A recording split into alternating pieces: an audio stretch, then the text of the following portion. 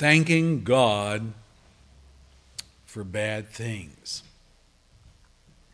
Some would say, "Oh, wow, that's an impossibility."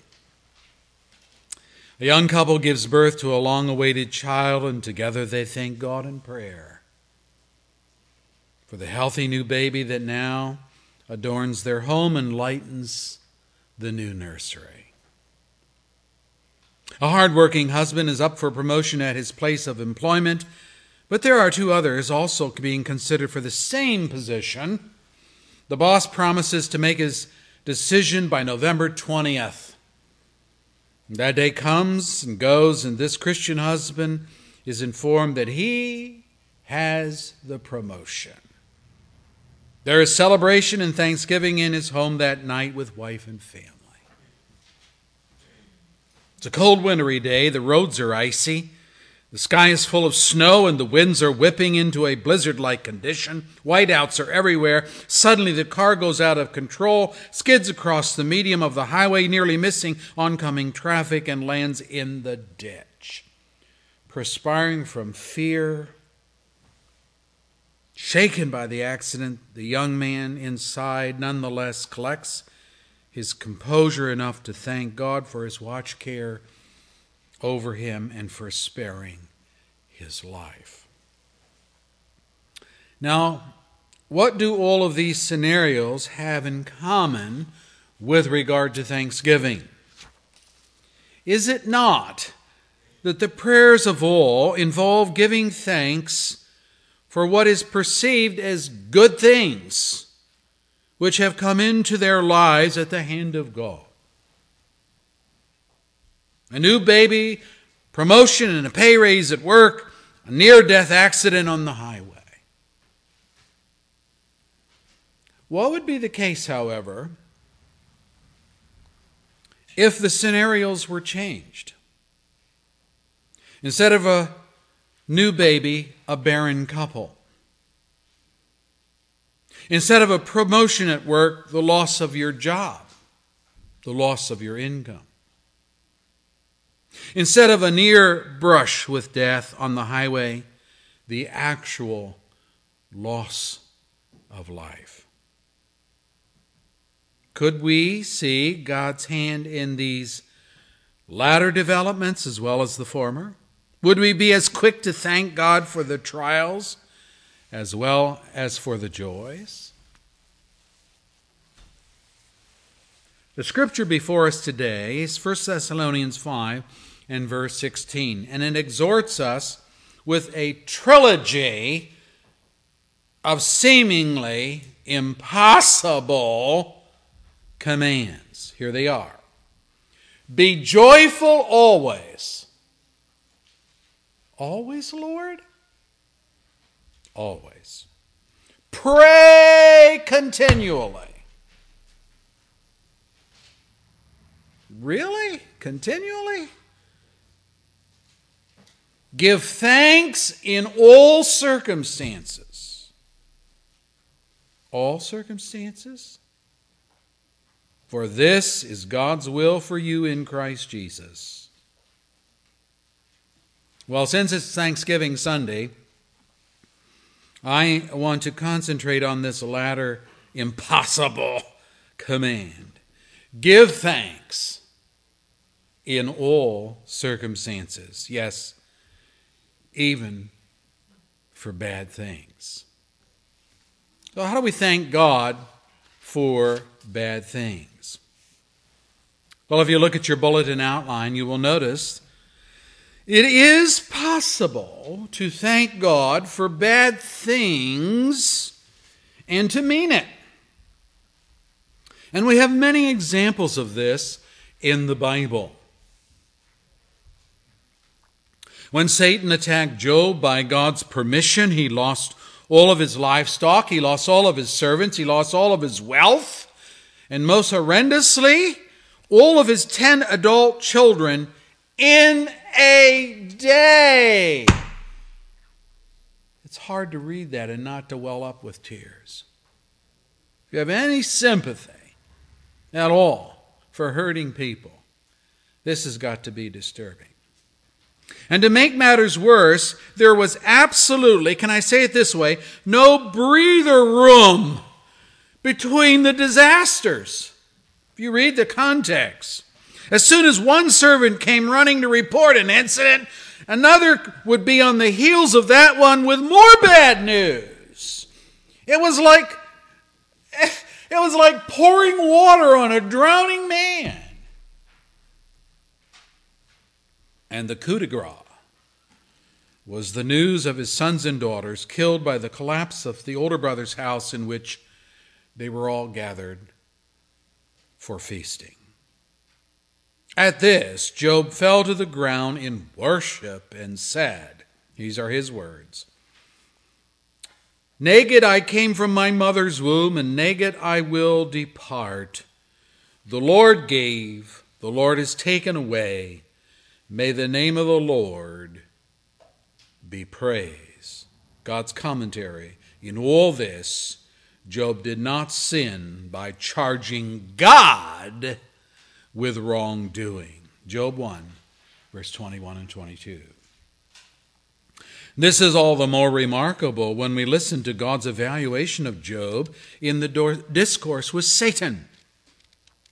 God said, "Have you considered my servant Job?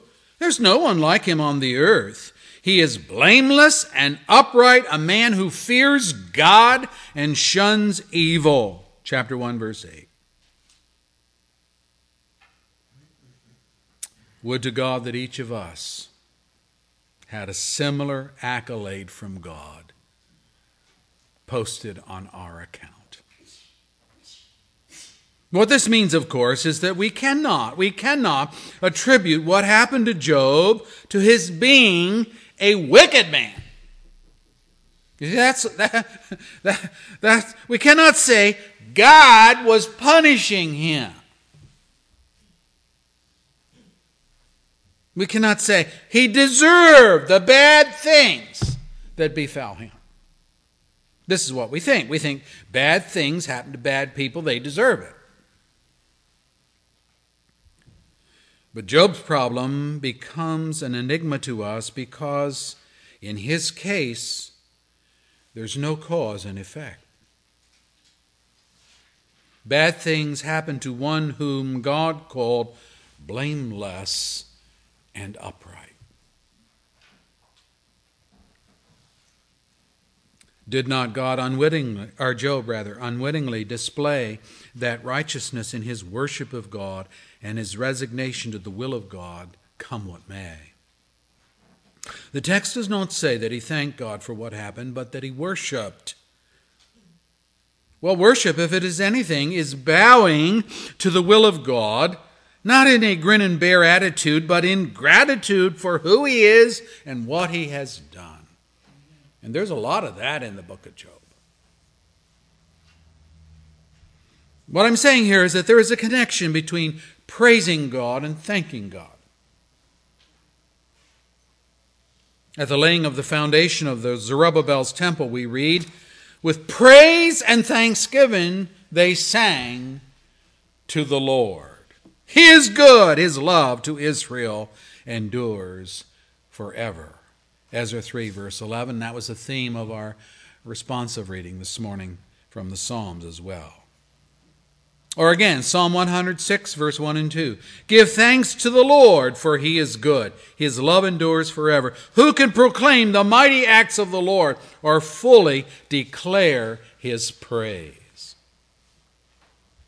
You know, to thank the Lord and to praise the Lord are practically synonymous. Praise issues from a heart that's filled with gratitude. Job said of the Lord at the loss of his children, "The Lord has given, the Lord has taken away. May the name of the Lord be praised." Chapter 1, verse 21. Could you thank the Lord? Could you? Could you indeed praise the Lord for taking all of your children in one bold, sweeping moment of time?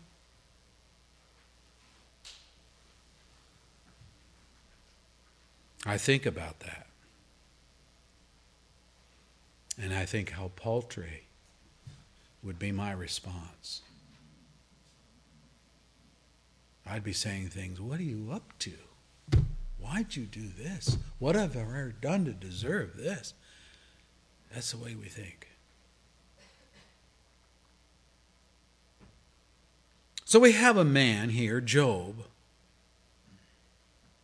who knew how to thank God in all circumstances.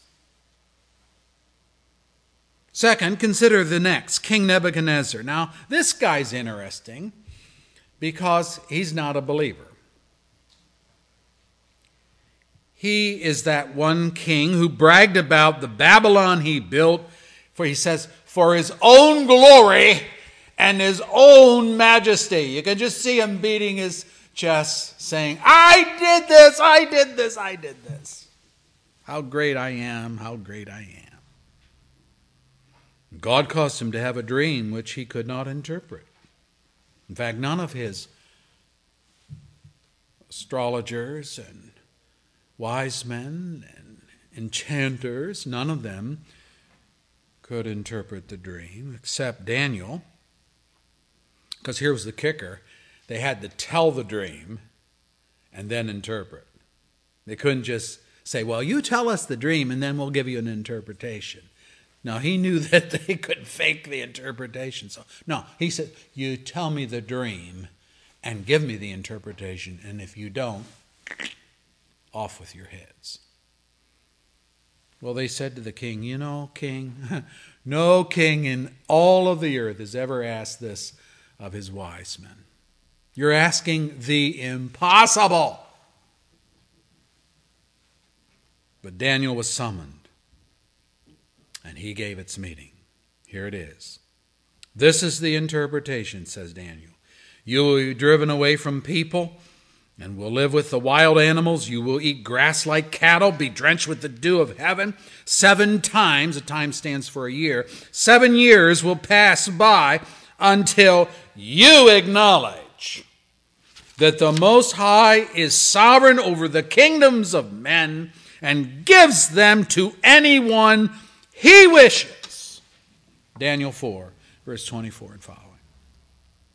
Well, it happened as predicted. Verse 33 states that he was driven from men. I'm reading scripture. His hair grew like the feathers of an eagle, his nails like the claws of a bird.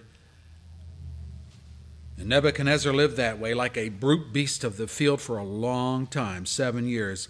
In the dream, God's messenger predicted, let his mind be changed from that of a man, and let him be given the mind of an animal until 7 times pass over him.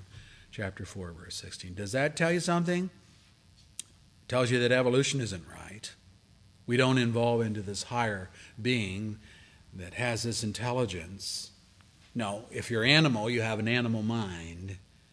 And if you're created in the image of God as man was, you have a mind that relates to God. That was taken away from Nebuchadnezzar, and he was given the mind of a beast. Now hear his confession. I'm reading scripture. At the end of that time, I, Nebuchadnezzar, raised my eyes toward heaven, and my sanity, here it is, his mind, my sanity was restored. Then I praised the Most High. I honored and glorified him who lives forever. Daniel 4, verse 34. And 3 verses later, we read the content of his praise. Now I, Nebuchadnezzar, give praise and exalt and glorify the King of heaven, because everything he does is right, and all his ways are just. Wait a minute. Wait just a minute here now. Nebuchadnezzar has just spent 7 years as a wild animal with a peanut brain, grazing on the meadows like cattle, unrecognizable as a human being in his long matted hair and his claw-like nails. And here he is praising God for all this bad misfortune which God sent upon him. What could Nebuchadnezzar possibly be thinking? He says he has regained his sanity, but this surely looks insane, to be glorifying God for all his heartache and all of his trouble. Here is his thinking. It's his words, not mine. I glorify the King of heaven because, here it is, because everything he does is right, and all his ways are just. And here it is, and those who walk in pride, he is able to humble. Whoa. Nebuchadnezzar recognized that God had done him good by sending heartache and humiliation his way. He had rescued him from the damning sin of inordinate pride. He convinced Nebuchadnezzar that there is room in the universe for but one God, and you, Nebuchadnezzar, are not him. He could thank God for the bad things in his life. Now that a pagan king of Babylon would come to these conclusions is a rebuke to us for all those times when we whine and fuss with God over the adversity that he sends into our lives.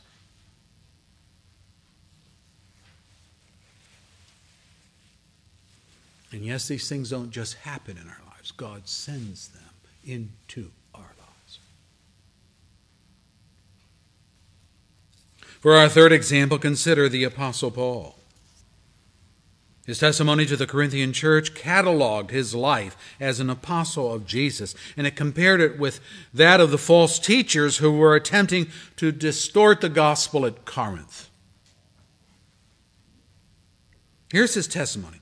I have worked much harder, been in prison more frequently, been flogged more severely, been exposed to death again and again. 5 times I received from the Jews the 40 lashes minus 1. They wouldn't give you 40 lashes. They would give you 39. 40 lashes minus 1. 3 times I was beaten with rods. Once I was stoned. 3 times I was shipwrecked. I spent a night and a day in the open sea. I have been constantly on the move.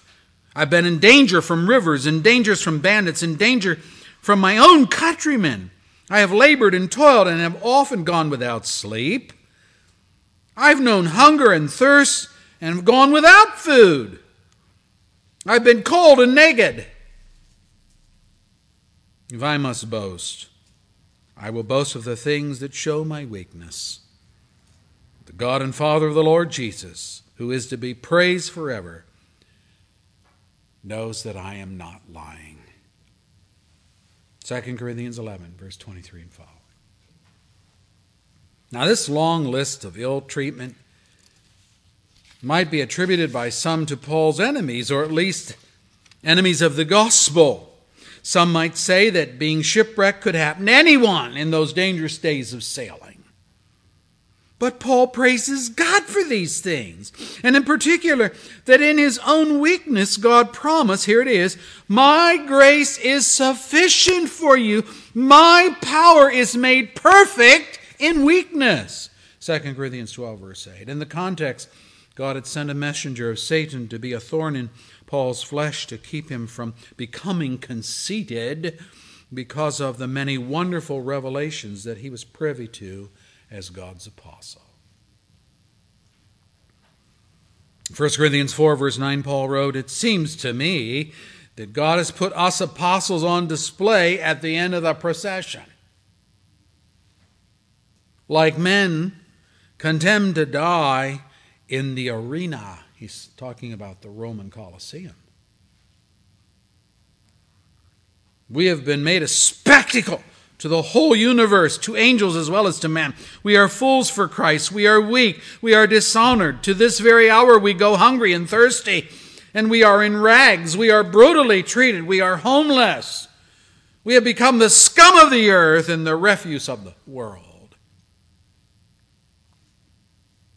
What's he saying? Well, Paul is saying that God has placed him and the other apostles in this path.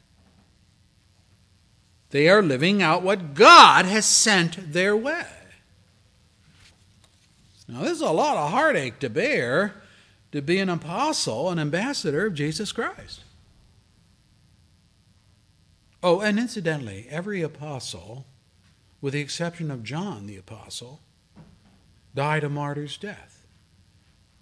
And some of those deaths were very, very gruesome. I can't even think how wicked men could think up wicked ways to kill somebody. But they did. It's enough to make any man bitter with his lot in life. But this is Paul's evaluation. I thank Christ Jesus our Lord, who has given me strength, that he considered me faithful and appointed me to this service. I was shown mercy, speaking of his salvation. The grace of our Lord was poured out on me abundantly, along with the faith and love that are in Christ Jesus. Now to the King, eternal, immortal, invisible, the only God, be honor and glory forever and ever. Amen. 1 Timothy 1, verse 12 and following. Wow, he breaks into doxology as he contemplates his life as an apostle and all the hardships. What I'm saying, brethren, that it is possible to thank God for bad things in your life and to mean it. To mean it. Because we're seeing some things, as believers, we're seeing some things in the bad things that the world cannot see. Now, secondly, what is the rationale behind thanking God for bad things? Are we Looney Tunes? Have we lost it? What, Well, number one, here's one of the rationales. God is in sovereign control of all of the events which come into your life, including the bad things. There's a rationale that will act as a concrete pillar for you. There are not two deities at work in the universe, Satan the evil deity and God the good deity. If you think in this dualistic way, you will get no comfort or understanding from adversity. God himself gives this testimony. There is no God, he says, beside me. I put to death. I bring to life. I wound. And I heal. And no one can deliver out of my hand. Deuteronomy 32, verse 39. What's he saying? He's saying God is in control of the adversity, wounding, as well as the blessing, healing. To King Cyrus of Persia, whom God used to subdue nations, he said, I summon you by name and bestow on you a title of honor, though you do not acknowledge me. I am the Lord, there is no other. Apart from me, there is no God. Isaiah 45, verse 4 through 6. And he repeats that in verse 14 and verse 18 and so on down through the text. He is telling Cyrus in no uncertain terms that Cyrus is a king of God's own appointment, mentioned in verse 1. He's not a god. Cyrus is not a god. And as such, he can just as easily be removed from his place of honor. And in context, God demonstrates to Cyrus just how God has evidenced his deity and his sovereignty over Cyrus' kingdom.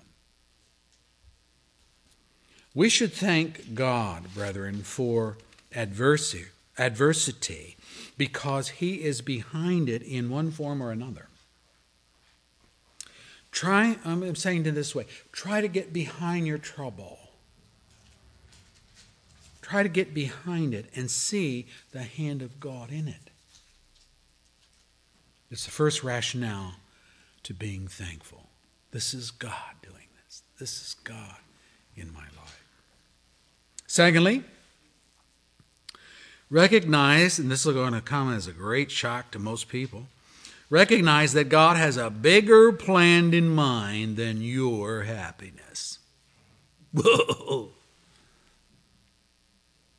All that God does is for His own glory and His own honor. Not in an egotistical way. God is not egotistical. God is God, and He's saying, I'm numero uno in the universe, and there's no other. And He's also saying to us, you are not the be-all and end-all of what God does. Shock, shock. In fact, you're not the end at all. You and I are simply the means to the end. What's the end? The end is God's glory. How am I the means? By becoming whatever God wills and accomplishing His plan with fidelity and trust. We read this morning from Paul's own lips the heartache, the pain, the suffering he had to endure as an apostle of Jesus Christ. So his boasting was not in how strong a Christian he was, but on how weak a Christian he was. That blows our mind. What is the point? Jesus gave him this principle. Speaking to Paul, he says, my power is made perfect in weakness. That's what this is about. Listen to Paul's response. Therefore, I will boast all the more. Notice his gladness. I will boast all the more gladly about my weaknesses, so that Christ's power may rest on me. This is why, for Christ's sake, I delight in weaknesses, in insults, in hardships, in persecutions, in difficulties. For when I'm weak, then I am strong. 2 Corinthians 12, verse 9 following. He's strong because God is there when his weakness is evident. Let's sort this out, the logic of it. The principle of us being the means, not the end of what God does, indicates that you and I are not the main player in the scenario. In fact, according to 1 Corinthians 1, verse 27 and following, God chooses to call and use people who are, here it is, foolish, that is by the world's standards, weak, I'm using the Bible verses that are there in that text, lowly, despised, people who are not, that is, they are nobodies as opposed to the somebodies of society. Why does God do this? Did we read that right? Weak, lowly, despised, people who are not? Why does God do this? Two reasons, and they're given in the text, chapter 1, verse 29 of 1 Corinthians 1. So that no one may boast before him.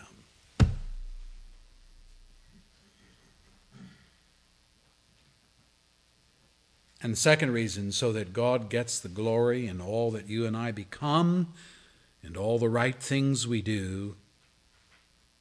In other words, God takes people who are foolish, weak, lowly, and not influential in society, and he works his will and power through them so that he gets the glory. We then become the pages of the Bible the people of the world see and read. They know nothing of the power of God in their lives, but they get to see it in your life. Power over such things as illness and heartache and tragedy and pain and suffering and poverty and even death. We are not superhumans in these things, but we are products of God's grace and God's power. Paul puts it this way: God, who said, "Let light shine out of the darkness," made his light shine in our hearts to give us the light of the knowledge of the glory of God in the face of Christ. But we have this treasure, knowledge and light, in jars of clay. Not fine Lenox crystal, but jars of clay. Why? To show that this all-surpassing power is from God and not from us. 2 Corinthians 4, verse 6. No patting oneself on the back as the world does all the time. For this to happen will mean that everything that comes into your life will not be peaches and cream. God gets the most glory, from how you handle adversity in God-honoring ways. You know, it was the same with our Lord. Just hours before his crucifixion, and in reference to his crucifixion, Jesus prayed these words: "Father, the time has come. Glorify your Son, that your Son may glorify you." Now this is eternal life, that they, the people of earth, may know you, the only true God, and Jesus Christ whom you have sent. I have brought you glory on earth by completing the work you gave me to do. Notice the principle there. I've brought you glory. How did I bring you glory? By doing what you gave me to do.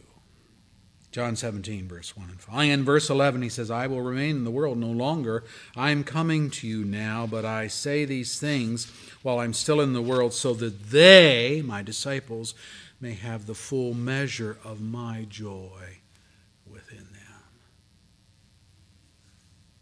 If my disciples can just, if they can just grasp the idea that you've assigned them a task to do, and if they do it, they're bringing glory to God. If they could get that into their heads, their joy would be full. What is this? It's Jesus wanting his disciples to see that he goes to the cross gladly because his sacrifice will mean salvation for sinners and glory for God the Father. He wants them to experience his joy in this. Yes, that sounds odd, but Hebrews 12 verse 2 reads this way: "Fix your eyes on Jesus, the author and perfecter of our faith, who for the joy set before him endured the cross, scorning its shame, and he sat down at the right hand of the throne of God." I can put it this way: Jesus was pleased to be the means to the end, the instrument by which God would be glorified as the Savior of sinners. Now, if you and I can grasp the principle that we are but vessels for the Master's use, we will find a joy in adversity, and we will be thankful to be empowered by God to bring him the glory that is due his name. That brings us then to the second major point of our study: the benefits of a thankful heart with regard to adversity. Now, we already kind of talked about one. One of them, the chief benefit, is that God is going to be glorified. But I'm thinking now here in this section more personally. Well, number one, thankful hearts have joy. They have joy. How can that be? Well, we normally think of trouble as that which destroys our joy. We're moved out of our comfort zone, and the stress tends to frazzle our nerves and makes us anxious. You have to consider what I am saying in light of everything else that we've learned this morning, and not the least of which that God is sovereign over all of the events in your life, be they good or bad. But there's another dimension here, and it is this. God works to bring good results out of bad experiences. So, sends bad into your life, but that's not the end of the story. And there is none other like him that does this. The classic text is Romans 8, verse 28. We know that in all things God works for the good of those who love him, who have been called according to his purpose. In all things God works for the good. It's important to note what Paul does not say here.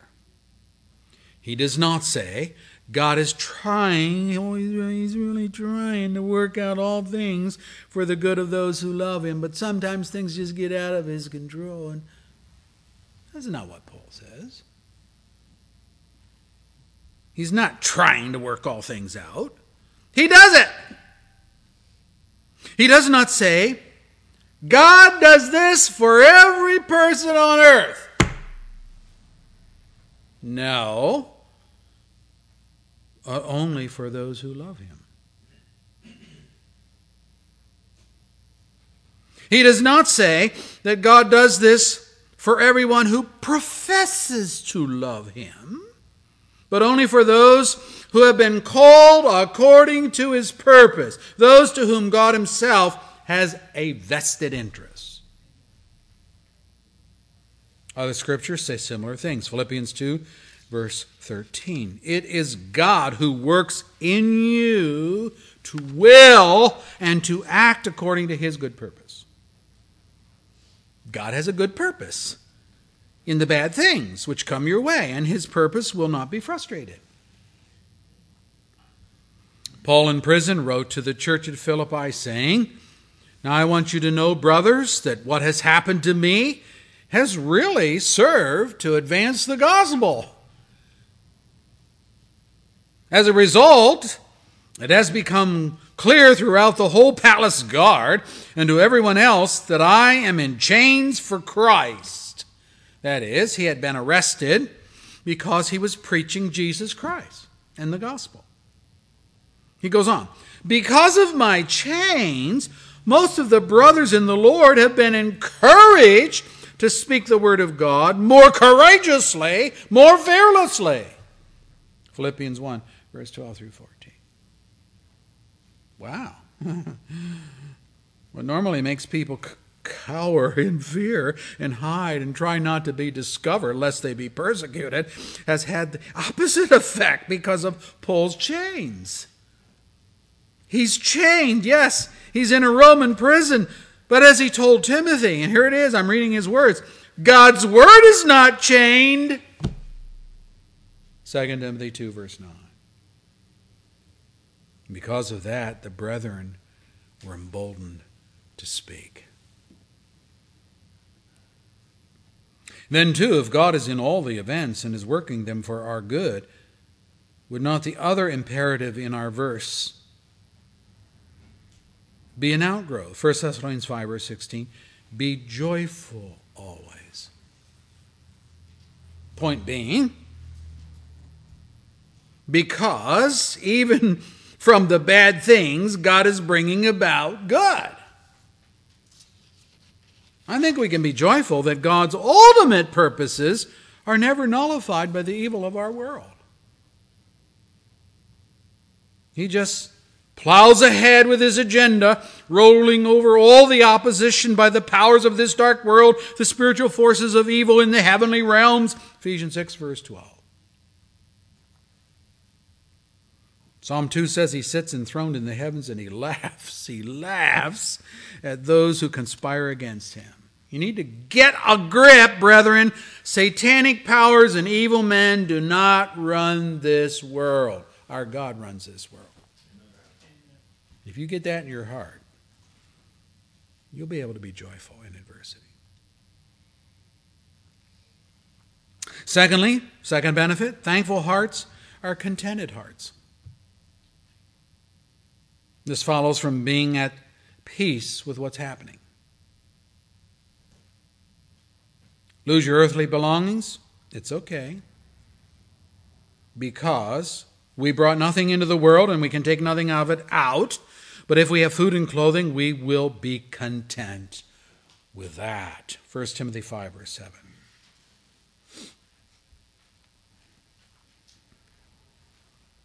Every time Apple introduces a new iPhone, people line up on the sidewalks in front of the Apple store. They'll even camp on the streets all night.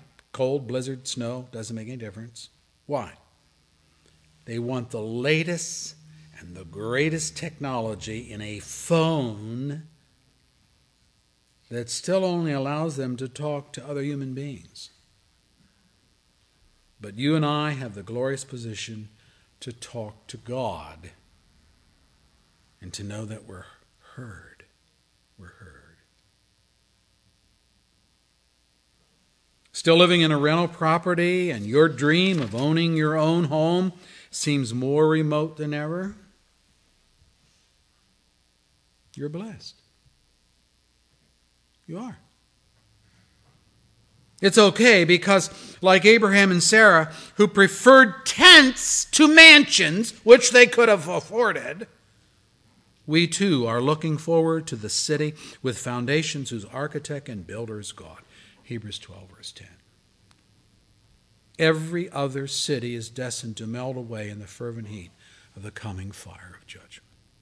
You need to keep that in perspective. Are you sick in body? Or if not sickness, you're sensing that some of your abilities are slipping away? Your physical strength? Guilty. That's me. Mental acuity, your memory, old age is setting in, maybe even death. It's okay.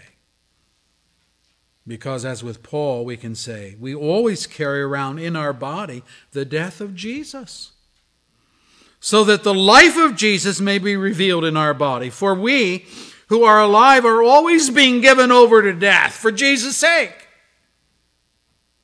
so that his life may be revealed in our mortal body. The principle being here that our weakness is an opportunity for God's power, as we've been studying. Our dying is an opportunity for God to display his resurrection life. He goes on, so then death is at work in us. Simply put, we're dying, folks. We're all dying. But, says Paul, life is at work in you. Because we know that the one who raised the Lord Jesus from the dead will also raise us with Jesus and present us with you in his presence. All this is for your benefit, so that the grace which is reaching more and more people may cause thanksgiving to overflow to the glory of God. 2 Corinthians 4, verse 10 and following. Next chapter, he says in chapter 5, verse 8, we are confident and would prefer to be away from the body and at home with the Lord. I'll say it again. Thankful hearts are contented hearts. They're content. Thirdly, thankful hearts can knowingly anticipate future glory. The great goal of God, the great end of God, is to bring glory and honor to himself as only God deserves. But inasmuch, however, as our life and my life and yours are utilized as the means whereby God accomplishes this, God has ordained that we, his people, will share in his glory. The Romans 8 text we read earlier, which told us that God works all things for the good of those who love him, who have been called according to his purpose, goes on to state God's set purpose and the completion of it. Here it is. For those whom God foreknew, he also predestined to be conformed to the likeness of his Son. And those he predestined, he also called. Those he called, he also justified. Those he justified, he also glorified. Ooh.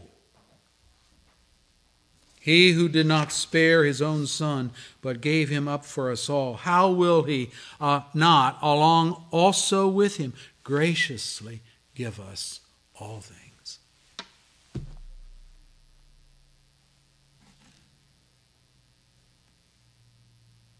In humility, we could say, well, if I have Christ, that's enough. It really is. But Paul is saying, well, Christ may be enough. But God has determined that along with Christ, he's going to give you all things. In verse 18, Paul connects this with adversity, stating this way: I consider that our present sufferings are not worth comparing with the glory that will be revealed in us, for in this hope we were saved. Suffering now, glory later. I think that's Paul's way of saying it isn't always going to be pain and suffering. It isn't always going to be adversity, sorrow, tragedy, deprivation. Ephesians 5:27 tells us that Christ died for his church, his bride.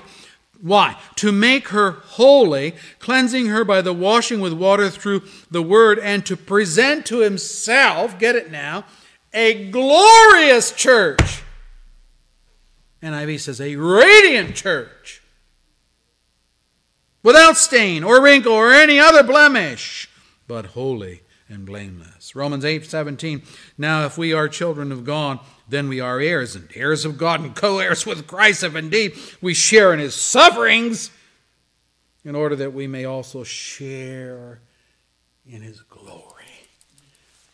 Yeah, share in his glory. Are you destined to share in the glory of Christ? I pray that's so. It can be so today when you repent of your sin and turn away from your resentment and hostility and surrender in faith to Christ and to his lordship over you. He's the one that is to be praised, to be glorified. And he will teach you by his grace how to deal with the suffering and adversity in a way that the world cannot, and to face death, the ultimate enemy of your soul, in a way that the world cannot. To be absent from the body and to know I'm present with the Lord mitigates all of the sorrow, the pain, and the suffering. Our Lord, we thank you for your word today. We're thankful for the charge to be thankful in all circumstances, not just the good ones, the things we consider to be good, but to see in the bad things as well that God is working on us in terms of our sanctification. He's weaning us away from our pride and arrogance, and from our materialism, from our greed and covetousness and all things like that the world just lives for. And he's saying there's help for the weak. There's sustaining from God for the powerless. There's salvation for those that cannot save themselves. And in the future, there's glory. There's glory to come. So, if we live 80, 90 or more years on this earth, what is that? Life of suffering and heartache, what is that compared to the glory that's coming? Paul said, and we read it, we shouldn't even make that kind of comparison. That's a faulty comparison. It's so lopsided as to be irrelevant. But that's because we know Christ, More importantly, Christ knows us. Forgive us for our whining and complaining and griping and worrying and fretting and all of the things that come our way because we're not thankful.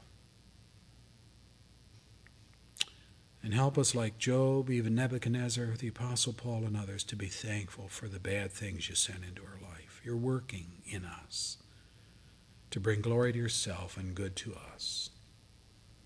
For everyone this morning, the sound of my voice, they're just living for other things. They're living for the material things of the world. They are in the griper, complainer category. They're ready to blame God for not doing better in their lives. They could never mouth Job's words when he lost all of his 10 children. Lord, bring them, draw them to something greater than themselves, that one being Jesus, that one being the one who gave up of himself, that he might forgive us and pay for our sins and bring us close to God. Lord, grant faith where it is not there, and repentance where there is a love of sin. For the glory of Jesus and the good of your people, we pray these things. Amen.